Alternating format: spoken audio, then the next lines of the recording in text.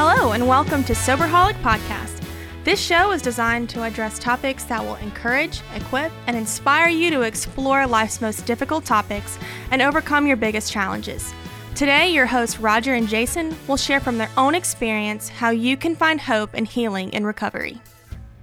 Here we go. Welcome back to another episode of Soberholic Podcast. My name's Roger. I'm back in studio with Jason. How you been today, buddy? Oh, it's good. It's a beautiful fall day outside. It's supposed to be fall, but it's still so hot, man. Well, nah, it ain't that hot. I mean, it is comfortable for Alabama, but it is it's still not too 90. hot. It needs to be like in the 60s, and it's not. So I don't know. I'm not. what you can get. I guess I am complaining, but I'm not complaining. It's better than like them dog days of summer like we had just a few months ago. Yep. So I don't want to drag around too much here. I want us to get to our show, and we got a lot to kind of talk about. And I think the best way to kind of get there is for me to frame up what we're going to talk about, because you really aren't prepped for this. I have no idea what we're talking about. So This happens sometimes. So we're going to frame this up for you to be able to maybe expand on this, as well for our listeners to kind of get what I'm talking about.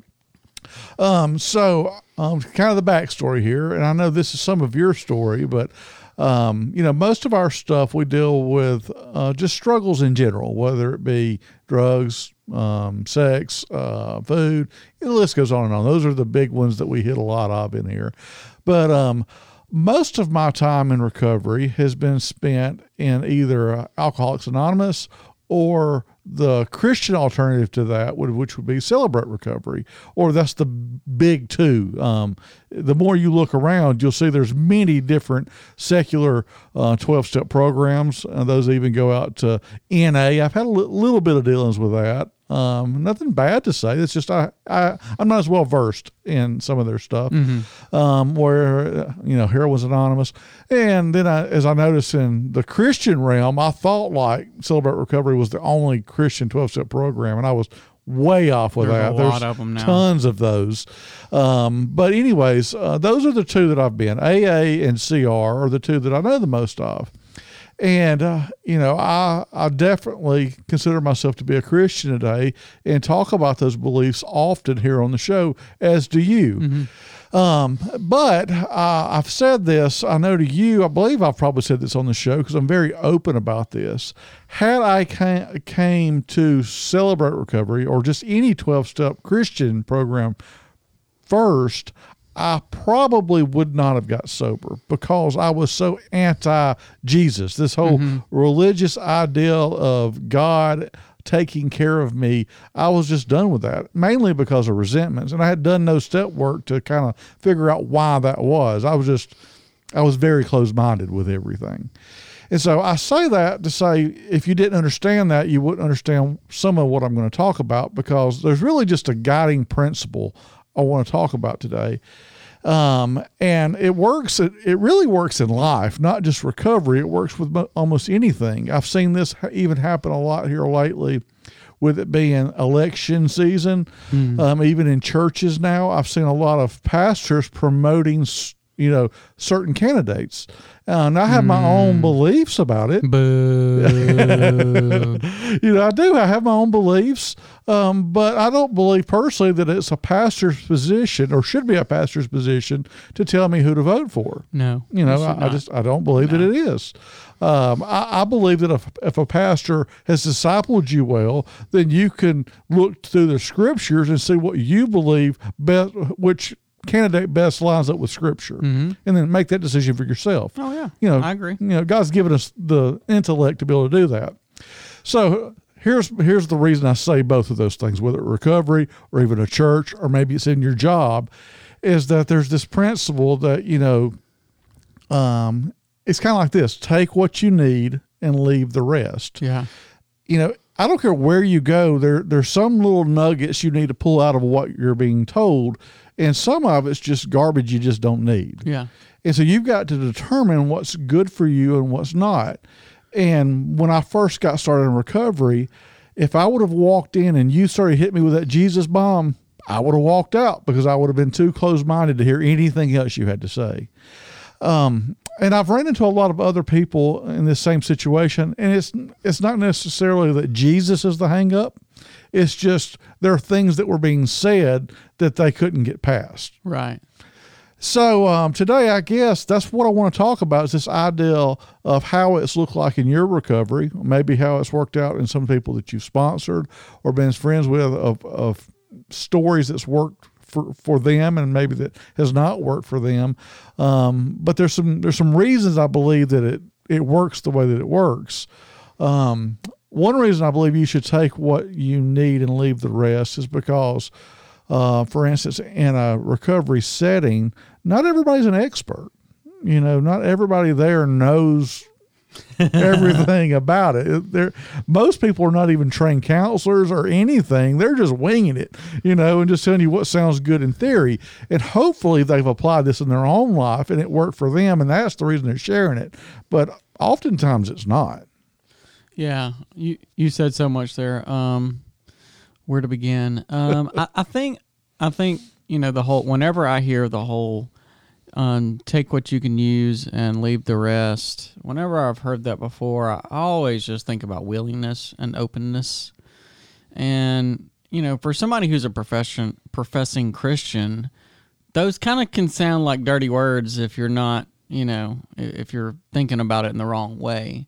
Not openness like I'm open to just believing all kind of crazy things or, denying the fundamental principles of my Christian faith or anything like that. And I don't think this just applies to recovery. I think you could apply this principle of taking what you can use and leave the rest to like every area of life. I mean, just for instance, imagine if there was that principle happening in this election, cycle that we're in the midst of right now. I mean, where people didn't have to make other people believe the way they believed, and we could just actually have a dialogue about the issues. That would revolutionize the way everything's been happening. But anyway, back to the willingness and openness. When I first came into recovery, just me showing up at the door and walking through the doors, I mean, whether I would have actually admitted it at the time or not was a sign of willingness and openness. Like, I'm whatever I've been doing out here before I came into these meetings, it was definitely not working. The whole you didn't slide off a rainbow. Mm-hmm. And so when I came in, I was somewhat willing, but it took like 50%. 50% willing, yeah. But I mean, it was through working with a sponsor who pointed out to me how I needed to be more willing and more open. And, I started actually hearing this principle in the room, like, hey, you don't have to take everything that you hear in here as gospel truth. And just because somebody says something in here doesn't make it right either, So, somebody's giving you, who gives you advice, financial advice or whatever, they might be wrong. They might be broke and $50,000 in debt. So, or they may even be right. They may be broke in debt, right, but they may be right. They just can't practice what they're talking about. Yeah. And so, I mean, and when you're in the rooms and you're going to the meetings, over time you can discern pretty quickly, who you should probably listen to and who you shouldn't. But all that to say, it's okay to just listen to somebody, whether it's in your church or whatever. I mean, even if they're wrong, that doesn't mean that you have to do it. You can just listen to it, and if there's a little nugget that you can pull out of it, well, that's great. Do it, even if you don't like the person. I learn stuff from people I don't like all the time. Sometimes it's a hard lesson, that I'm taught through, my anger or my dislike of a certain person or whatever. But I mean, you can learn something from anybody. We're conditioned as people, I believe, to, for instance, if you're in school, you're taught to obey your teacher, to listen to your teacher, that they have the greatest source of wisdom in the classroom. That's not necessarily true a lot of times, especially when you get to college level. You know, in elementary school, that may be the truth. But when you get to college, I've seen students as wise, if not more smart. That doesn't show my intelligence. More smart than the teacher. But my point is this: is that even inside a recovery room, I kind of in the beginning thought the only thing I should be listening to is the old timers in there. There's people who'd been around for a long time. Then I began to catch on, because old timers pointed this out, that I could learn even from someone who walked in one day, and I could take out some truths from them. And oftentimes what it was I could see people who just went back out and relapsed, or just coming back in off a relapse. I see that pain and hurt in their eyes. And so I'm learning from even their bad stuff that I don't want to go do that again. So I take that, and then I may have found out what didn't work for them. You know, for instance, you mentioned when you first walked in, you were willing. I was, you know, I'm kind of like you. I say I was willing. Was I like on fire? Let's get recovery. No. I mean, I was. Does come in there like that? I had a little incentive. You know, the courts were still kind of pushing me a little bit to get some signatures, and I was, you know, I had, you know, some money I had to pay for a lot of things I had done wrong, and there was some push there. But ultimately, I wanted something different in my life, so there was some willingness there. I could have still jumped ship and ran. I'd done it many times before. But I went in, and then these people started telling me that I needed to change everything I knew, change where I go, the people I hang around with. And that's just hard to turn off a switch and say, I'm not going to hang out with these people because that's all I know. And then they said, no, look, you just start hanging out with us more than you hang out with them. And I was like, I can buy into that, you know. And so that was the willingness part of it that I bought into, that I was willing to believe that they knew more about recovery than me. They may not have been a full-fledged expert. You know, they may not have had the degrees, the diplomas, but they were doing what I was trying to do. So I had to believe it was working for them. And for that reason, I took a little bit of what they had. Now, for instance, I've said it 100 times on here that, you know, you probably don't want to get in a relationship right off the get-go. Well, I was a couple of months sober. I took I took some advice from my sponsor, and then I left the rest about I shouldn't date for the first year. And I started dating. You know, me and my wife are still married today. And it's been 14 years, I think. Yeah, 14. Be 15 next year. Yeah. So, you know, do you get high just because you don't follow everything? No. You know what I mean? Is it good advice? I still hold to the fact that he gave me good advice. I just didn't take it. And you tell other people that same advice. I tell them exactly the opposite of what I did. Yeah. So, you know, but I do usually tell them, you know, I didn't do it, but that's what was told to me. Well, yeah, I mean, you're just trying to keep them from any kind of, you know, pitfalls, and that's what it's about. Yeah, I think for me, like one of the neatest, or one of my favorite aspects of any kind of recovery community is the diversity that's there. I had a sponsor when I was early on in the rooms. We had like a gravel parking lot, you know, with, you know, you've been there. Some of it was gravel. And it was just poorly concreted or asphalt. Well, one time we actually asphalted the thing, like us. Mm-hmm. I was out there in 90-degree heat, like raking asphalt everywhere. And anyway, that's what I thought you did to get sober. Hey, and you do kind of. Yeah, I did. I was sober. Yeah. But anyway, you know, he said I was suffering from terminal uniqueness. You know, as in I thought I was special and different than everybody. As do most. Right. Yeah.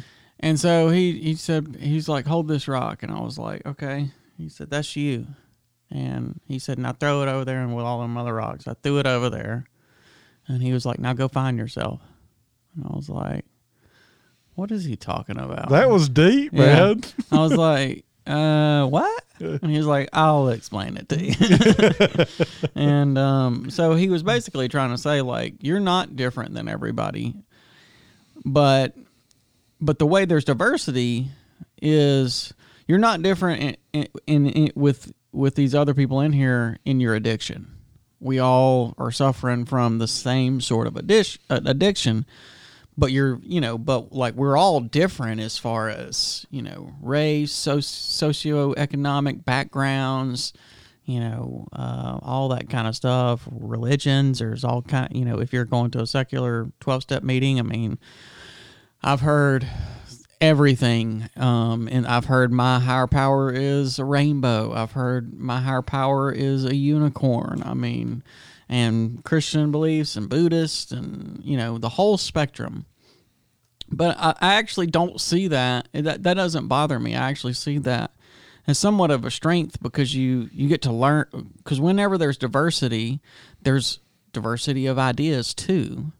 And so say you just go to church and that's the only recovery you get, you're going to get a more narrow view of recovery itself, of addiction recovery, right? Right. Because you're probably going to church with people who are more in line with your specific socioeconomic background. More than likely, which this is unfortunate, they're probably all the same race as you.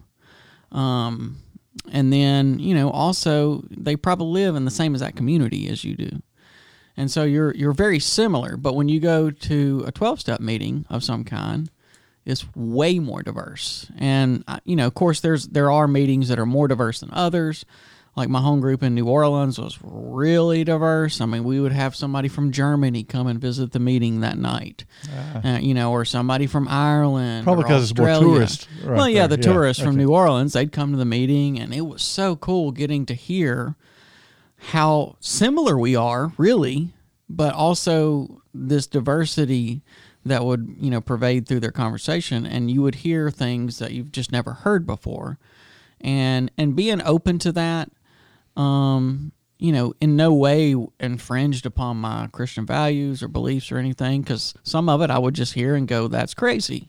I'm going to just not worry about that.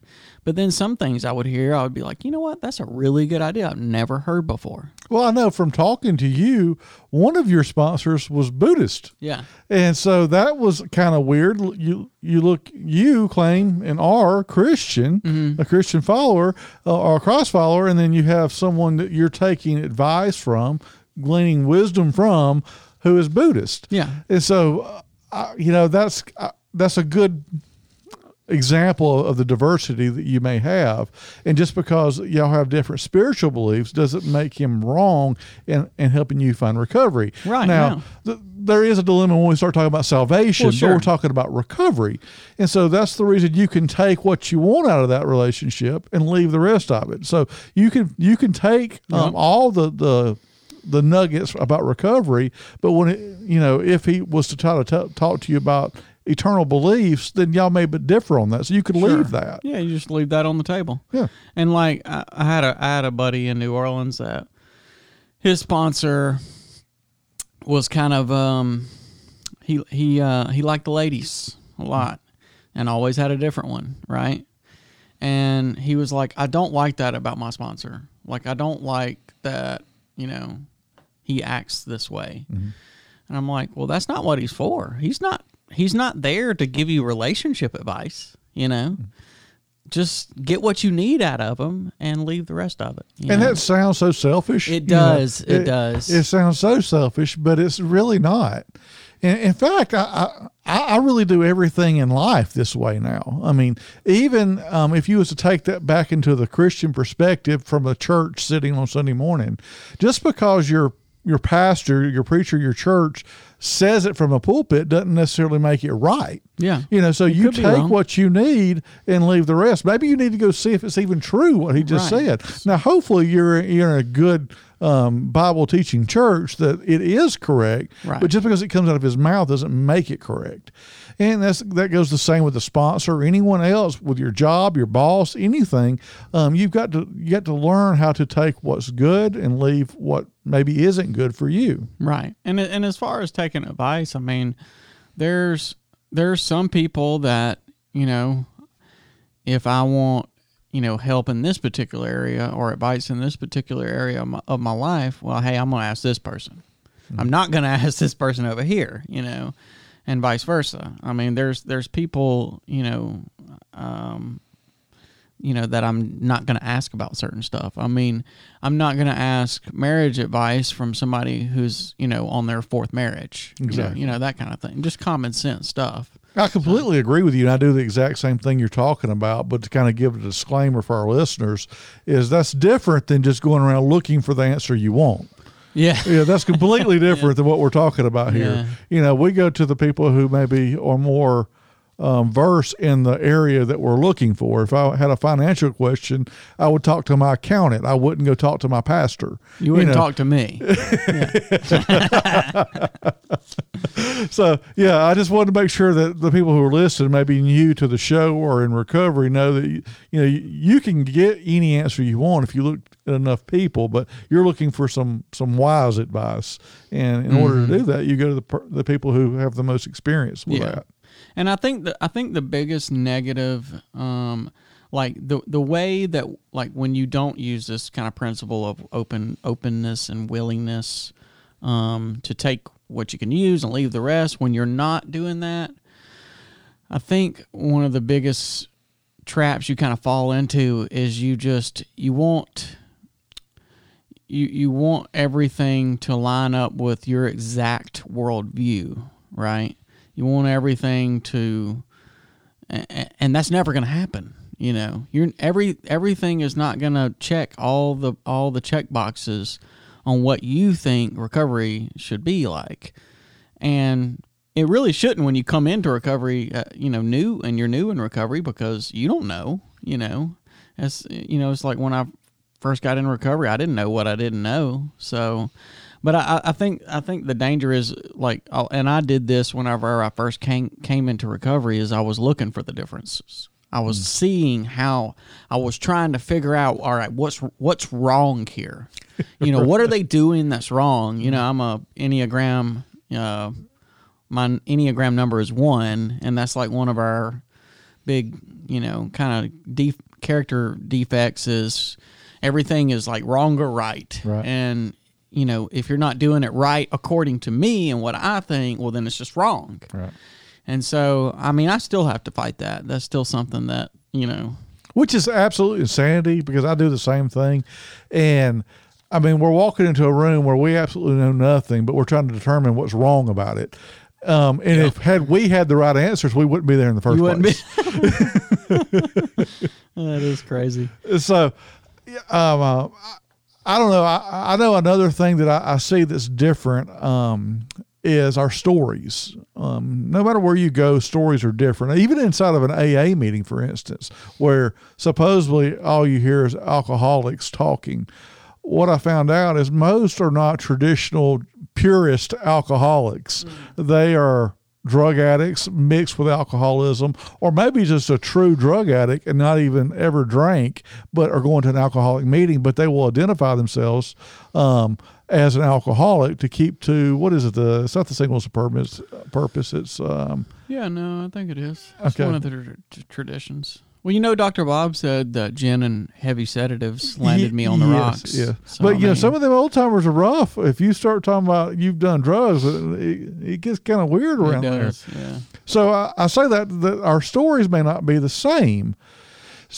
So you may, I remember to get past that part, because it took me a while to figure out I was an alcoholic, right? Yeah. Even the 4 DUIs. I knew I had a drug problem. There was no doubt about it, because that was my DOC. I always went to drugs because I always drank till I blacked out or passed out, and it left me with a hangover. So I didn't ever want to go that direction. Right.